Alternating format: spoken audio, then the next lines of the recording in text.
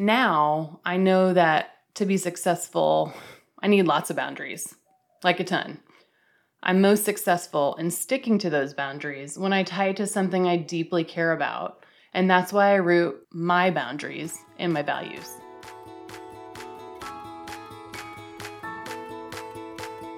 Welcome to You Belong in the C-Suite podcast. You are ambitious in life and in your career, but something is missing. You want to bring more of your passion to what you do. Because let's be honest, you pour a ton into your work, and it needs to mean more. I'm your host, Laura Eigel.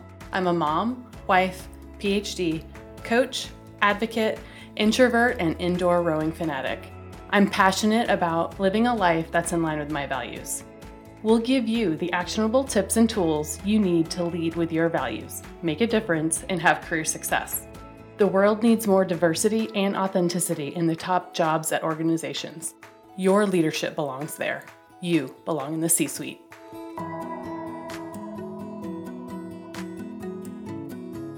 What gets you up in the morning?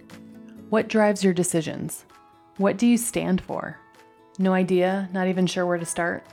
I use my values to guide my life and career. It's the basis of how I've built boundaries for myself and stuck to them. Are you ready to dig into what matters to you? Go to thecatchgroup.com to download your free values worksheet. That's thecatchgroup.com to download your free values worksheet to get to your core values and take action on what matters most.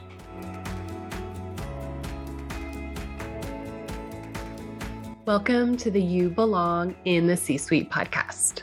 Over the last few weeks, I've been talking to multiple executives that I coach, and there's a common theme that has been coming up as we get to the end of the year: burnout. They are closing out their years, working very hard, meeting their deadlines to close out Q4, but they are exhausted. They are working longer hours, eating lunch at their desks, and showing up for everyone except themselves. They haven't taken off the vacation time that they thought they would by now. They've stopped doing the things that fulfill them: working out, spending quality time with loved ones, cooking, reading, you name it. They aren't doing it. And there's a guilt in that, the not doing the things that they like. And I want to tell you that I get it. I understand it. I've been there before. And there are many other people in the same place as you. You're not alone here. Here's the thing though, most of these leaders, they have the power and privilege to take some of that time, but they're worried that if they do, they may not be seen as pulling their weight or not as committed to their jobs or not being there for their teams. Here's the thing. You will be a better leader if you are taking care of yourself. You'll have more energy. You'll be more fulfilled.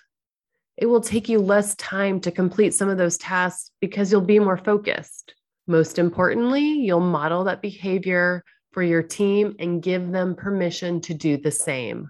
The number one question my mother used to always ask me when I was in school or working was, are you taking care of yourself? So I'm going to ask you the same thing. Are you taking care of yourself? If the answer is no, I want you to extend yourself some grace and then take action.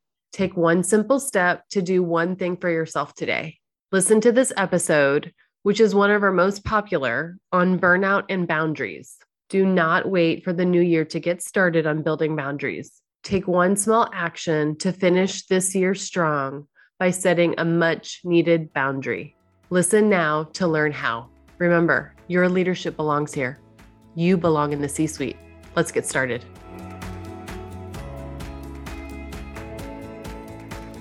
Welcome to this week's episode of the You Belong in the C-Suite podcast.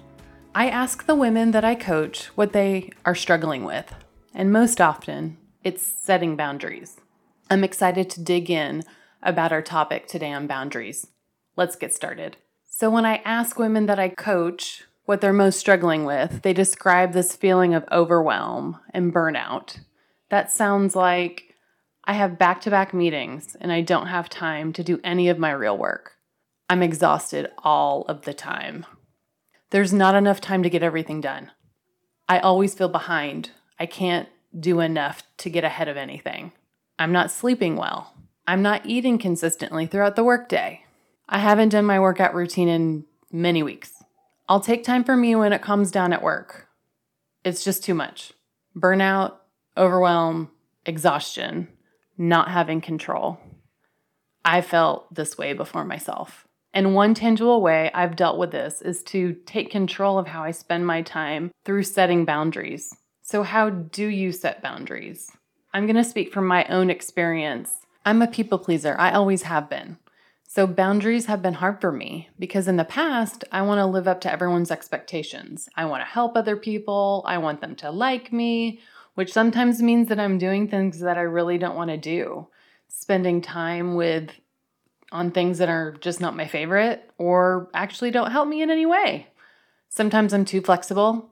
I would say yes to things, to everyone, overcommit myself, because if I say no, then you may not like me or value me, or, insert any other limiting belief that you want to right there. Setting boundaries was something that I started doing throughout my career after I gave myself permission to. That was one of the biggest things that I had to do, give myself permission to do it, because I didn't think I had the permission to. I had higher expectations of myself than anyone else did of me, including my manager, my clients, my family, anyone really. See, at first I thought I had to prove myself, which, I probably did, in my first job. And when I joined a new company, of course, there's a time where you have to, be a known entity and show consistent performance, all of those kinds of things. I became more serious about setting boundaries after we had our first child. My commute was really long and I'd get home and not have much time to spend with the baby before we put him to bed. And the reason I had a commute was my choice. We lived in a house closer to my husband's job. But after the long commute, sometimes taking more than an hour each way, something just had to give. And guys, I did something crazy. I left work at 4:30. Can you believe it? 4:30 p.m. And I was home by 5:15. And it was glorious. Pure amazingness. On the days that I quote unquote left early, I caught up on emails and work at night, and it ended up being more productive for me. Later, we ended up moving to a house that cut down on my commute even more, but I kept my same working hours. Now, I know that to be successful, I need lots of boundaries, like a ton. I'm most successful in sticking to those boundaries when I tie it to something I deeply care about, and that's why I root my boundaries in my values. By rooting them in your values, it helps you identify the most important boundaries that you should be keeping, and it gives you the motivation to stick to them. So how do you tangibly set boundaries? First, I tie it to the value. Second, I set up a system. And third, I do it consistently. So let me give you an example. So first, tying it to a value. So in the previous example of leaving at 4:30, that was rooted in my value of family. Getting home to spend more time with the baby was more important than getting that in that extra meeting or making sure I had more FaceTime at the office to me. The second thing is setting up a system.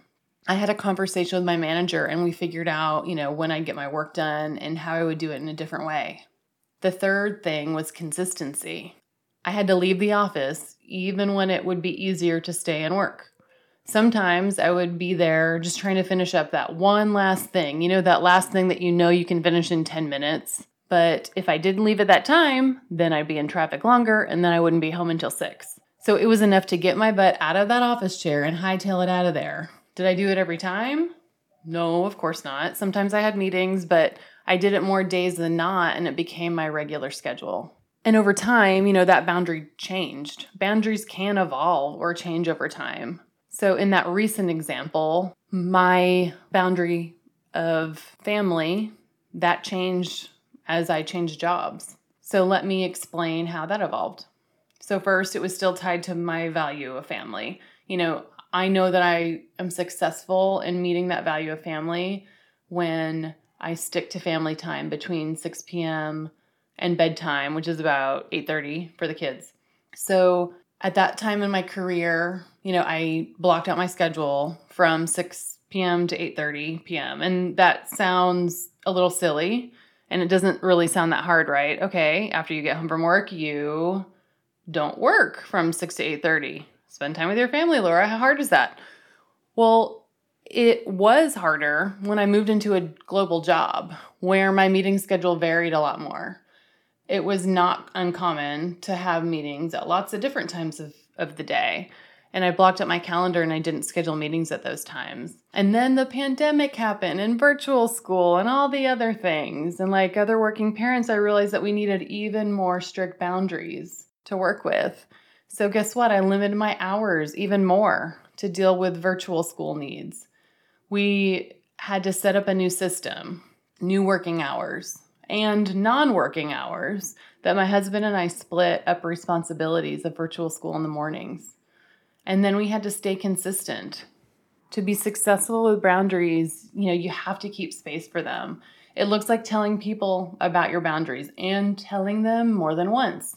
You have to remind them and be okay with telling them and reminding them. And by modeling that, you can set the expectation and give others permission so that they can put boundaries into their work too. There's that idea of permission again. Sometimes others need to see it happening before they believe that they can do it too. So they give them permission. Then they're empowered to do it for themselves. Keeping my boundaries also looks a lot like saying no. Kind of a lot. Or saying no and setting a realistic expectation of what can happen. So with my pandemic working schedule, it looked like saying no to meeting requests or declining them or giving alternate times that I could meet. Even though my calendar was blocked, you have to remind people about boundaries sometimes. There are a few instances that I had meetings that I couldn't miss because I was leading them or I needed to join because of a leadership responsibility. So I made a plan. We went back up to the system in terms of intentionally, planning for it, telling the meeting organizer that I needed to ensure that I could flex my time before I accepted the meeting request because of those non-working hours. I also reinforced why I was breaking my boundaries and really just thanked them for sending over so I could prepare in advance and schedule and plan. I also delegated more to my team, which meant that they delegated more to their teams or we prioritized or deprioritized. At one point, there was a cross-functional meeting that I was asked to attend, and it was, a recurring meeting, happened every Monday, smack dab in the middle of my non-working hours. And the meeting needed to be held at a specific time because of a global working group. And I wasn't going to be able to attend. I knew that. Instead, talked to the team and we delegated the responsibility to one of my direct reports. And it gave her a stretch opportunity and visibility with the senior team. And guess what? I didn't need to be there. I trusted her to do it. And of course, she did a better job than I would have. Keeping your boundaries also looks like prioritizing and deprioritizing something. Sometimes saying no to a really great idea. Those projects that you get so excited about, you don't even care if you work more on them because it's just such fun and energizing work. But guess what? It's still more work. So I had to say no to good ideas, to really great things. Or if we wanted to work on it, we had to figure out what we would give up. It's in this every day that you live your values and your boundaries, the everyday decisions. Do I attend a client meeting or do I delegate it so I can work on a prioritized project? Do I go to a networking meeting or do I keep my workout plans? By holding on to your boundaries, you're creating an environment of living your values, prioritizing what's important to you. It doesn't always feel good, but you have to be consistent because if you don't stick to your boundaries, then no one else will. Know the objections and have an answer or a plan. And it's really not about creating this hard line and not being flexible. It's about planning for what you can hold. And there's going to be times when you can't. And give yourself grace, but try and be as consistent as possible. The more you put boundaries in place and put them into practice, the better you'll get at it. The practice of living out your values and boundaries every day with all these little things will then enable you later to practice your boundaries and live out your values when the big decisions come along. You've heard an example of my boundaries. What are yours? I'm challenging you to set up a new boundary. So let's recap. First, tie it to a value. Second, set up a system. And 3, do it consistently. So first, tie it to a value. I want you to pick one of your values. Define what success means for living that value. What's the cost of not doing it? What's the one thing you can take action on to make it happen? That's the boundary. Number 2, set up the system. What needs to happen to make that boundary work? Is it consistency in your schedule, investing in something, saying no, or committing your time differently? What support will you need? What will the objections be? From you or from other people? And then 3, try it out. And guess what? You need to celebrate that you did. Reflect on it. How did it work? What didn't? Do what works more consistently. I'll leave you with a recommendation to keep learning about boundaries. I follow and learn from Nedra Tawwab. She's a therapist and boundary expert, and she has a book called Set Boundaries, Find Peace coming out on March 16th.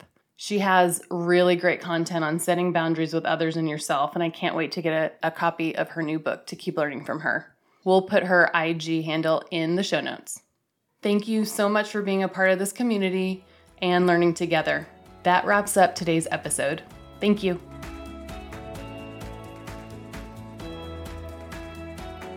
I want to thank you so much for listening to the You Belong in the C-Suite podcast.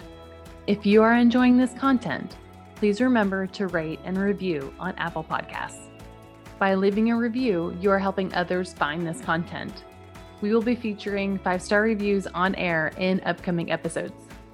Editing and support for the podcast is done by S&E Podcast Management.